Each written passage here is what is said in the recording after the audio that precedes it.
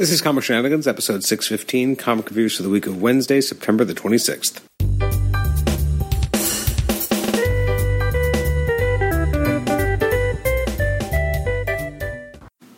Welcome to the Comic Shenanigans podcast. I'm your host, Adam Chapman. This is episode 615, comic reviews for the week of Wednesday, September the 26th, which does feel like a long time ago.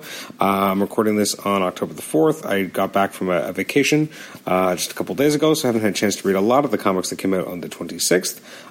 But let's jump into the few that I have read. But before we do, let's just look at some of the releases from the last week, which include Batgirl, Batman Kings of Fear, Batman Beyond, Ben Reilly, Scarlet Spider, Black Panther, Detective Comics, Domino Annual, Doomsday Clock number 7, what else? Edge of Spider-Geddon, Heroes in Crisis, let's see, Infinity Wars, Iron Hammer, Jessica Jones, Justice League Odyssey, Marvel 2-in-1, Moon Knight, Moon Girl and Devil Dinosaur, Old Man Hawkeye, Old Man Logan, Peter Parker, The Spectacular Spider-Man 310, Sentry, Spider-Geddon number 0 of 5.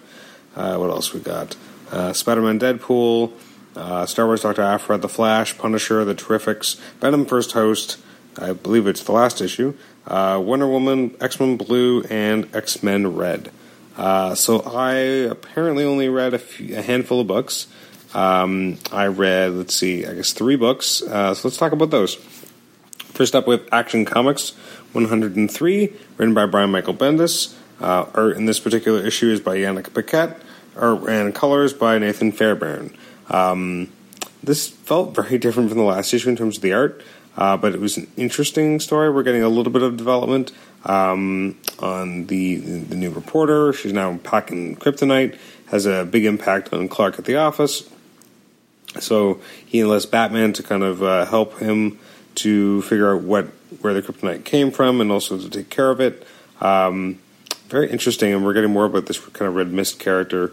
I like this a lot. It was very interesting. I did feel like we had this kind of climactic thing happen at the end of last issue, and then we didn't get anything from that. So that was bothersome with regards to Lois and how she's here, what the hell is going on. And I just felt like last issue ended with a cliffhanger, and we didn't get any resolution of that, and we get another cliffhanger here with Lex Luthor and Lois. So let's see if it actually ends up getting, followed up on at all. I enjoyed this. I thought it was good. I thought it was really entertaining. I'm gonna give it an 8. It was a solid read. It didn't really have any real lulls for the most part. As I said, I think the artwork wasn't quite as strong as the previous issue, but I still think it was sufficient to telling a good quality story. I like the way that Paquette illustrated Batman. Overall, I thought this was a definite winner. This was good. Next up is Extermination number 3. This is by Ed Brisson and Pepe Larraz. As we have more of Ahab's attempt to kill one of the O5. Which is interesting, and we finally understand more about what these creepy kids are from, which was cool. It's a lot of good battles, a lot of good. I just felt like the stakes were pretty high, and they definitely had to do what they could to kind of protect the O5 and to fight Ahab. I thought it interesting. Like I'm curious what he's doing here and why, and what his game is, and also what his possible connections to a young Cable are. But yeah, this was very entertaining, very interesting. As young Cable has almost all the O5 now. He has 3 of them. He's just missing Scott and Jean. Jean is bringing the fight to him with X-Force. So I thought this was really entertaining, very strong. Cannot wait to see where they go with this. I thought Brisson's just doing such an amazing job with the story. I'm actually going to give this 8.5. It was very strong. I'd give it 4.5 out of 5 for story, 4 for art, so 8.5 overall. And last but definitely not least, we have Heroes in Crisis, number 1 of 7. I'm not even sure how I feel about this. It was an interesting issue. Sanctuary has some bad shit happen to it. I feel like I have no idea how I feel about this. On the one hand, I feel like it's so bleak, and I've read a lot of articles since I've been back in the country about the loss of innocence, and that's kind of what happened here. When DC launched Rebirth, it was all about kind of recapturing hope, and this felt like the death of hope and the death of innocence. But it's also part 1 of 7, so I'm sure there's a lot more going on here, and maybe it's not all as it appears.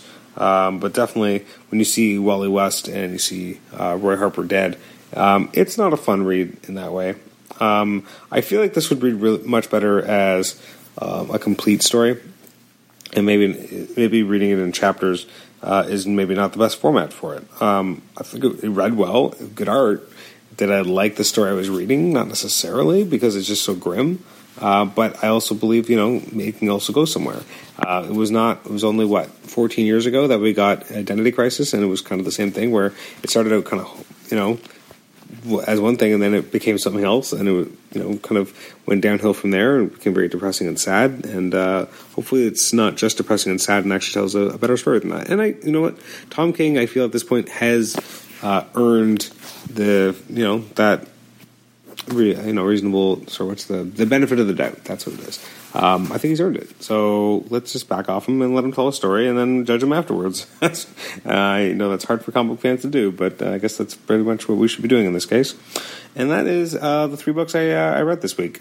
Looking forward to books that came out on October the 3rd. We have Adventures of the Super Sons #3, As Guardians of the Galaxy, Batman, Champions, Cloak and Dagger, Cosmic Ghost Rider, Deadpool, Death of the Inhumans, Deathstroke, Doctor Strange, Infinity War, Sleepwalker, Iron Fist #1, Justice League, Nightwing, Star Wars, Superior, Octopus. Man, did I just there's a lot coming out. I gotta pick this stuff up. Typhoid Fever, Spider-Man, Weapon H, Weapon X, What If Flash Thompson became Spider-Man, What If the X-Men were, and I think there's X-Men Black, Magneto as well. So a lot of stuff came out, so I'll have to really get on that and start reading. So anyways, thanks for joining me for this episode. You can email me at comicshenanigans@gmail.com, like the show on Facebook, rate and review us on iTunes, subscribe to us on iTunes, and also listen to us on Stitcher.